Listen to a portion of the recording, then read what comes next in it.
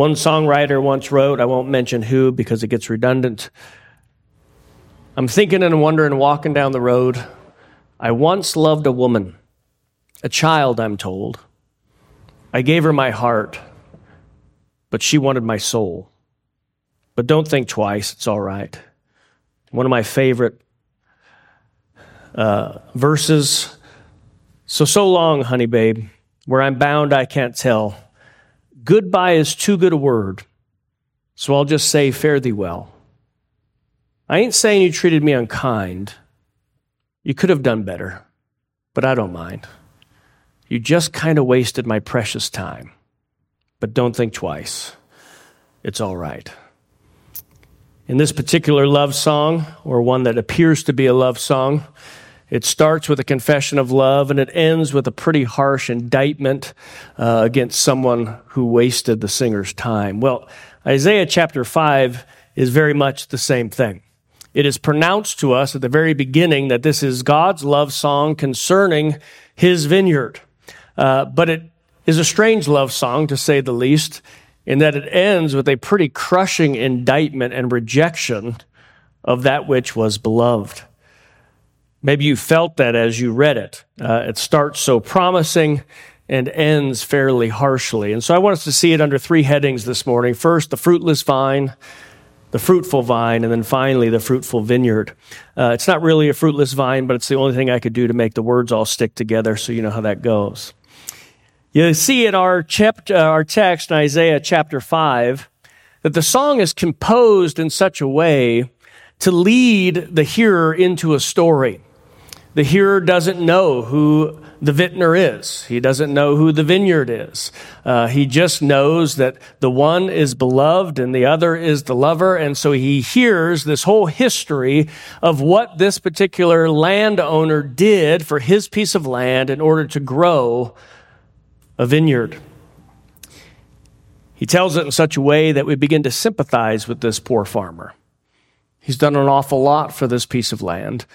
And it's not until it's too late that the reveal comes, and those who are hearing the song for the first time come under the judgment of the song. It really is, you'll notice, it starts out as a love song and ends up a parabolic indictment against the nation that becomes for them their own condemnation after they have agreed with the songwriter that it's not the vintner's fault. It has everything to do with the vineyard or the vine. So notice, we have this owner of a vineyard who expends all sorts of financial and physical energies on his particular piece of land in order to plant a vineyard. We hear that he's cleared away the entire property of rocks and of weeds. Now notice he does so without use of a tractor or roundup. It is all by hand. He's prepared the soil so it has all the proper nutrients needed in order for him to produce the crop that he's intending. But of course, he also built what was necessary to protect that which would be planted. He builds a hedge around it, to keep out critters of all sorts. If you've ever planted anything around here, you know how absolutely necessary this is. But he also puts a watchtower up to guard the vineyard, which may sound strange to us, but maybe you read the stories back in 2018 of a winery in Virginia that on one random Monday night lost their entire crop as someone came in under stealth and stole the whole harvest. He lost a year's worth of income, a year's worth of labor in less than 6 hours as night fell. And when that particular story came out, it's interesting, the New Yorker wrote this whole article on to say, hey, just so you know, this isn't all that strange. And it reported how many thefts are reported annually in France concerning a totality of vineyards being swept through in the cloak of night and their whole harvest being stolen. Well, this vintner has put up a tower to avoid such a fate. He's made a wine press, which signals what he hopes the end result will be. He's going to grow grapes, he's going to press them, and he will ultimately bottle wine. And you'll notice he selected choice vines. Of all the work he's done, he's not just going to plant anything, but he's going to pick the best. He's going to choose the right grapes for the right sorts of wines that he's desiring. If you think of the history of our own state, if you look at what happened in Napa Valley almost, 110 years ago, much of what is up there endures and has become famous because those who had the initial vision to plant there imported the choicest grafted French vines that they could afford and planted those vines so that the vintage that they would receive would be of quality. And that's what this landowner has done. And once planted, he took all of the time and care to grow and train and prune these vines to get a good result. This is why it is a love song. He loves this vineyard. He has high hopes for what's coming from it. He has put his time and energy and affection into this place. It has been a labor of love. And after what would be about a 3-year process, he came out for his first useful harvest in full anticipation. But what he got for all of his labor, for all of his care, for all of his careful choosing, wasn't good fruit. It wasn't usable fruit. It wasn't fruit that would issue forth into wine, but in the most wooden way in Hebrew, it was stink fruit. Basically, you tasted it and realized this won't do. It won't produce good wine. Maybe you could produce vinegar from it, but it wasn't going to produce good wine. It really was sour grapes. It was so unappealing and unusable for the desired end. And here, in the middle of our song, as this one is singing the song of his beloved, the vintner himself takes the microphone from his friend and says, "What else could I have done? I mean, tell me, where did I fail in my preparation for this vineyard? In all that I expended, both financially and emotionally and physically, where did I go wrong? And why, when I went looking for good grapes, did I only find stinking sour grapes?" And so he then turns to the hearers of the song and he says, "You tell me, you judge Judah and Jerusalem. Tell me what you think." And much like in the parable that Nathan gives to David when he talks about this precious little lamb and a man who raises a lamb and how it's like a family member to him and a rich guy comes, David is all set up for the punchline. He says, "What should you do? You should kill that guy."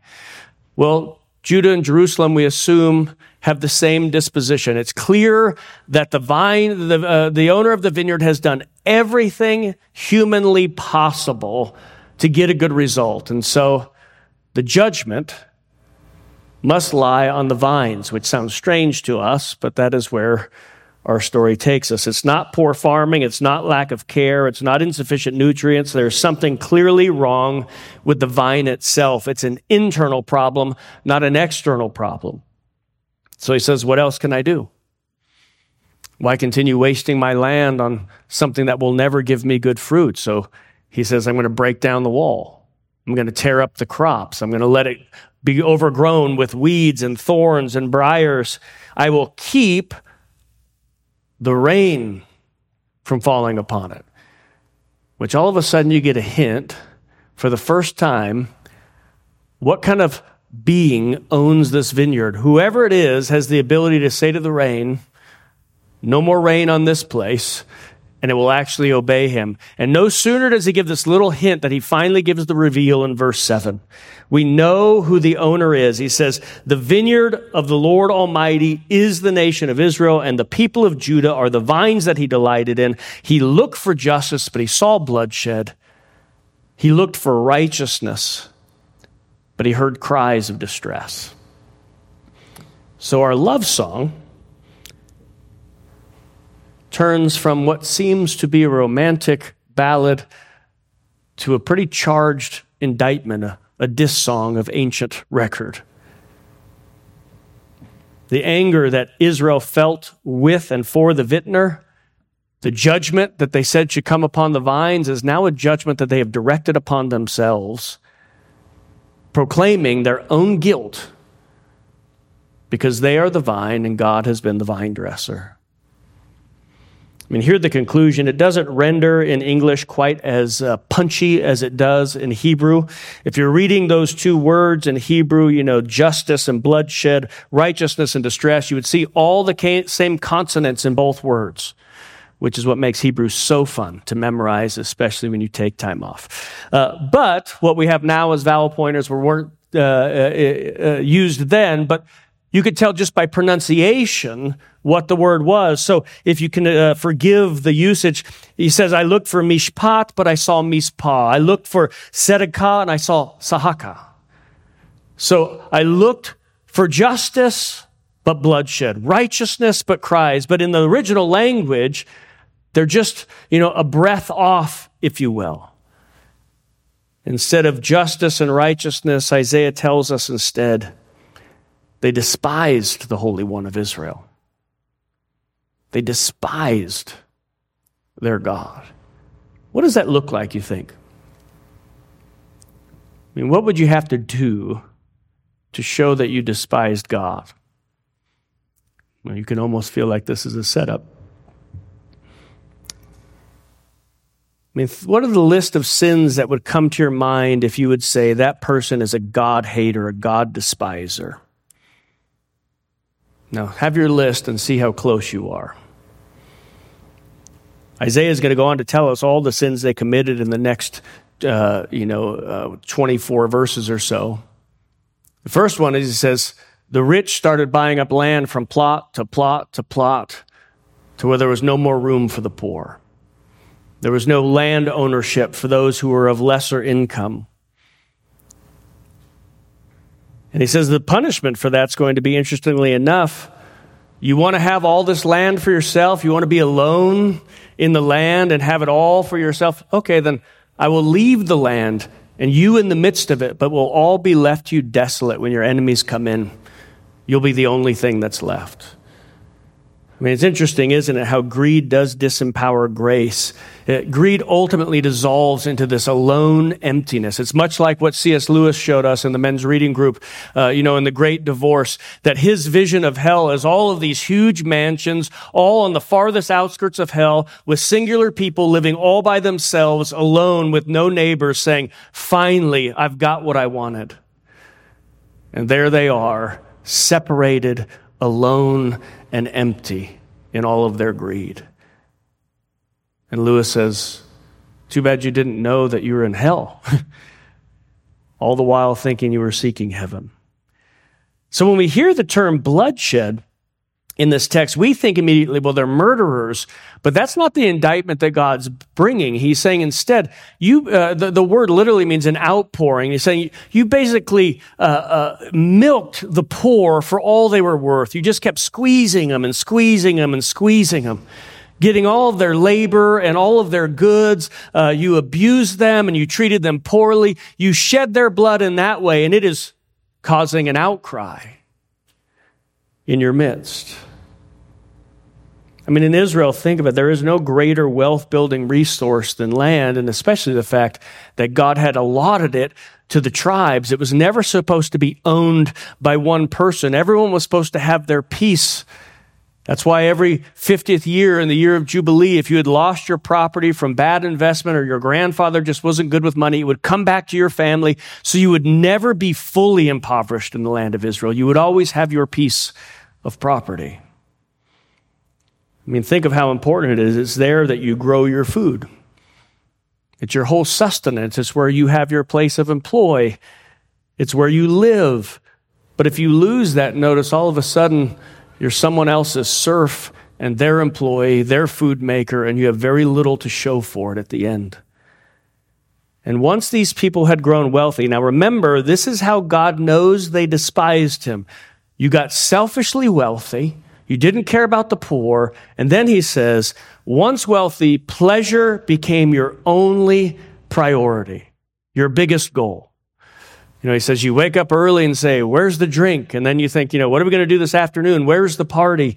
What sounds like fun, what's the next fun thing we can do? What's the next good thing we can find? What will feel good to me next? They have lots of land with which to raise lots of food and lots of wine, and they flaunt it without any regard for the less fortunate, without any higher priority than what will make them feel good next.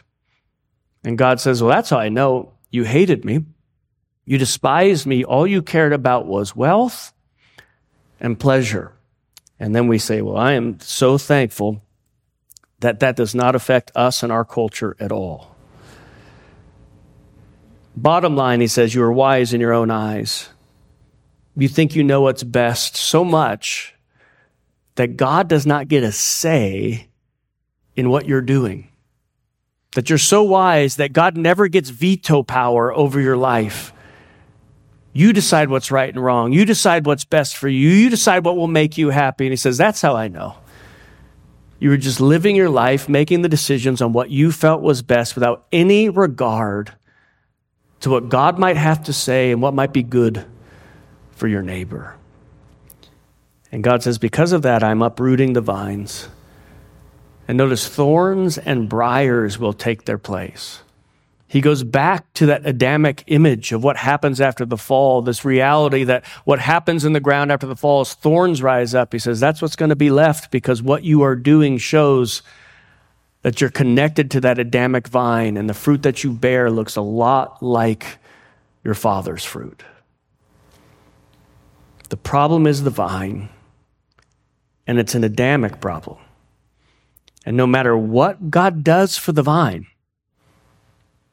it cannot and will not and does not bear good fruit. He can't make the ground nutrient enough. He can't water it enough. He can't give it a nice enough setting or a better hill. There's nothing he can do with that particular vine because of what it's connected to that will change it. Because of the source that it's connected to, it always bears bad fruit. Even as Paul tells us, the works of the flesh, which really are the works of Adam, are clear. Sexual immorality, impurity, sensuality, idolatry, sorcery, enmity, strife, jealousy, anger, rivalry, dissension, division, envy, drunkenness, orgies, and the like. And so we have the fruitless vine, which of course does have fruit, it's just stinky fruit. But then we want to see next the fruitful vine, because this is a love song. At least it begins as a love song. And what's good about the fact that it begins as a love song is that the singer himself, or the one that it's about, he doesn't change. He loves this vineyard, and he's committed in some sense to it. And while the vineyard has shown its true colors, the Bible tells us that the vintner will also show his true colors. We are told later in the book of Isaiah 27, that a new song is going to be sung about a vineyard. It's this promise. And he says, in this time when we sing the song of the vineyard, it is going to be a joyful and pleasant vineyard. It's going to do what it was supposed to do. And God says, you know what? I'm going to water it, and I'm going to guard it, and I'm not going to let any harm come to it. It's going to flourish in such a way that the whole world is filled with its fruit. Wine for everyone. But how is that possible? Well, it's clear if it's going to be possible, he needs a new vine. And that's exactly what he gets, which is why when we open the New Testament and here in John chapter 15, Jesus says, I am the true vine. He's referring to this story. He's not just picking images out of nowhere. He's saying God wanted good fruit, and here I am. This is what it looks like to be a faithful vine, to be a righteous vine. And he shows us the fruit that God expected and desired and intended for Israel and even for Adam before her. And he establishes this new vine. Notice, I am the true vine, my Father is the vine dresser. Again, going back to this parable, and that vine bears good fruit. I mean, if you want to know what God is looking for from Israel, or when God says, go and bear good fruit, it's simple. Just look at Jesus. I mean, that is the fruit that he's wanted and desired from humanity since his creation of them. That is what justice and righteousness look like, what our Savior looks like. Or another way to put it, the fruit of the Spirit is love, joy, peace, patience, kindness, goodness, faithfulness, gentleness, and self-control. That's the fruit that God wants. Or as it is said elsewhere, love is patient and kind. It does not envy or boast. It's not arrogant or rude. It does not insist on its own way. It's not irritable. It's never resentful. It doesn't rejoice at wrongdoing, but rejoices instead in the truth. It bears all things, believes all things, hopes all things, endures all things. And according to John 15, that is exactly what Christ is like. But it is also, according to John 15, what we are to be like, and it's through the vine of Jesus that all these particular blessings flow. If you want to know what God wants from your life, you can read those two passages and pretty much know the whole of it. And according to the Scripture, it is through the vine of Christ is the only hope that we have of bearing this kind of fruit. He is the faithful vine, and therefore the fruitful vine. You'll notice we see last then the fruitful vineyard. Christ says, I am the vine and you are the branches. If you abide in me and I in you, you will bear much fruit. Notice the certitude. You will bear much fruit. Dear Christian, you got to notice God's goal in this world is still a fruitful vineyard. As he said in Isaiah 27, there's going to come a day where the fruit of the vines that he has planted are so profuse that they fill the entirety of the world. His desire for us is that we would bear much fruit so that our joy would be full. And while we can look back at Israel and shake our heads, we must look at ourselves and ask an even scarier question. I mean, if God is so frustrated for what he did for Israel and how much he cared for her and how little fruit she bore, I mean, how much more has God done for us?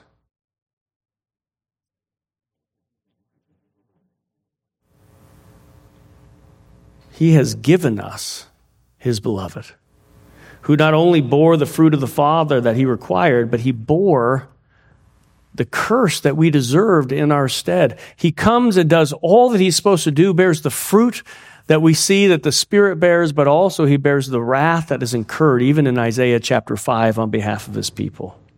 And over your whole life, therefore, lies this declaration that there is, therefore, now no condemnation, none. God is not angry with you anymore. There is no wrath hanging over your head. But not just that there is no condemnation. Christ didn't die just to give you a blank slate. He died and rose and ascended in order that you would bear much fruit. It's not just that there's no condemnation, but in the Spirit, he gives you the animation, literally the life that you need in order to bear the fruit that God desires. We are connected no longer to that same vine in Adam of old, but the true vine, Christ himself, in whom there is life and power, and according to Paul, all that we need for life and godliness. Christ has given us a new covenant, whereby he pours out his Spirit on all flesh in order that we might have the very Spirit of God dwelling within us, in order to bear the fruit of that Spirit in our lives. And he promises that if we abide in him by faith, we will bear much fruit. I mean, that really is all good news. So the question is, how's it going in the fruit-bearing department? What would your neighbors say? Your closest neighbors, like your spouse or your siblings or your kids or your parents. Can you say without hesitation, I see all of this fruit in my life. It resembles Christ. Everywhere I turn, the aroma of Christ turns with me. Or is it easier perhaps to relate to the works of the flesh? I mean, I'm pretty good at envy. I don't even really have to try to muster it up. It just comes naturally.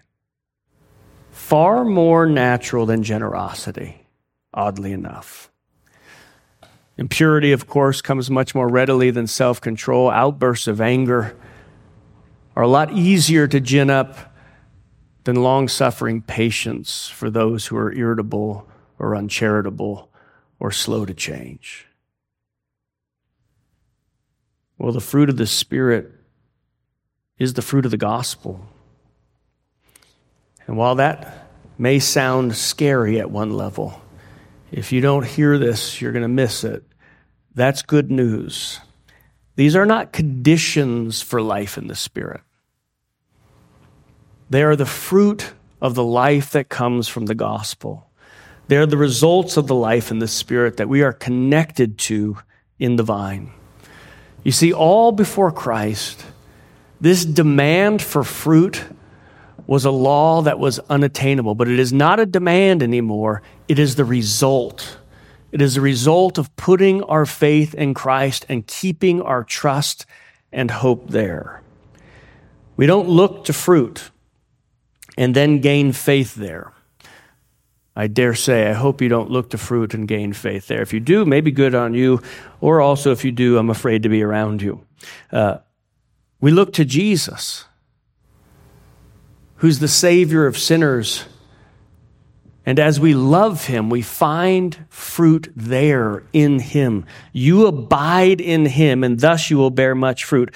Sometimes you read, for instance, like, 1 Corinthians 13 or Galatians 5 as some sort of wooden virtue list, a set of commandments that you're to now keep. Be loving, be joyful, be generous. But they are not commandments. They're descriptions of what is. This is the fruit of the Spirit who does dwell in you. The Spirit does bear this kind of fruit. The vine that you're connected to does produce this sort of fruit. Here is the fruit that is seeded and nurtured and will be brought to full flower by the goodness of God. That is his promise in his Son. It is going to happen. The one who began a good work in you is faithful to complete it until the day of Christ Jesus. Or as John says, beloved, we are God's children now, and what we will be has not yet appeared. But we do know that when he appears, we shall be like him, because we shall see him as he is. But all of this comes with a warning that faith will take to heart. You can't make the warnings of Scripture disappear. They're there and they're real. You can't read Isaiah 5 and say, well, thank God that was so long ago and God doesn't care anymore about what we do or how we treat people or if obedience ever comes forth. If we don't care about fruit at all, if that's not a concern of yours, that's dangerous.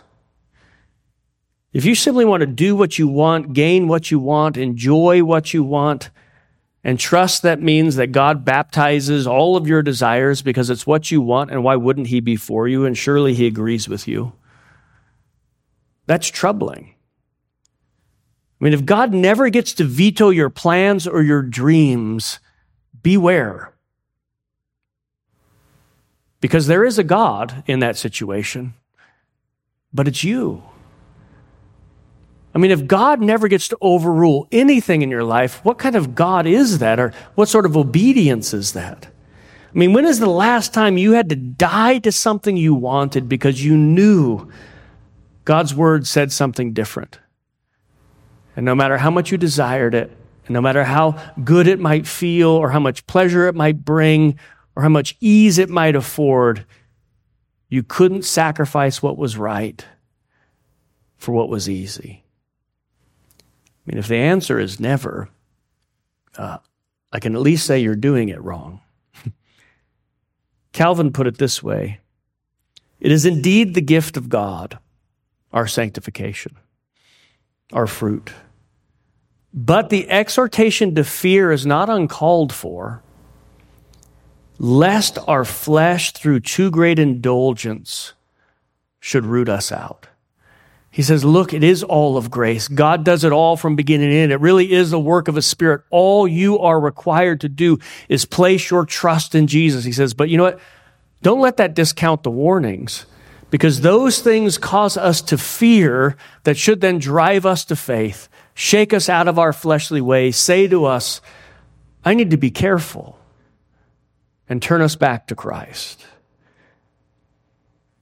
God uses the warnings to spur us to accomplish that which He has ordained in us. God calls to us. If that which we are flirting with is not go and bear good fruit, let me put it this way. God isn't saying to us this morning, congregation, go and bear good fruit. That's the result. But He's saying to you, congregation, turn to my Son. Trust in Him. Abide in Him. Humble yourself before Him. Love Him. And the result will be good fruit. No one who loves Jesus and believes His word will be fruitless. No one. And if you see yourself today a sinner, and if you look at your fruit and you see that it's failing, and if you wonder if you even care, and if this scares you a little bit, the one thing that the Bible would tell you to do, if you see yourself a great sinner who has not shown concern for God, then turn to Jesus again today. Believe in Him again today, the one who never says no to a sinner who comes to Him in faith, who always receives sinners gladly, who welcomes them warmly into His home and says to them, I love you unconditionally. And before you bear any fruit and before you show me any obedience, you are mine. And as He does, love Him. See in Him kindness and gift. Hear His words of absolution over your life. You are forgiven. For the one who has been forgiven much loves much. And wouldn't you know it, there is the fruit that God requires. We grow in fruit by fixing our eyes on the source, the lover, and His beloved Son. Seeing who He has been for us, the faithful vine. Seeing what He's already gained for us. He's already gained for us the fruit, the good works that we're to walk in. And as we look to Him, know by faith that He will empower you to grow in grace. Even if your fruit's, one grape a year, it's still proof that God is good and He's faithful. It's being connected to His Son. And again, if you feel disconnected, then turn to Him afresh, because He never casts away any who come to Him in faith. Let's pray.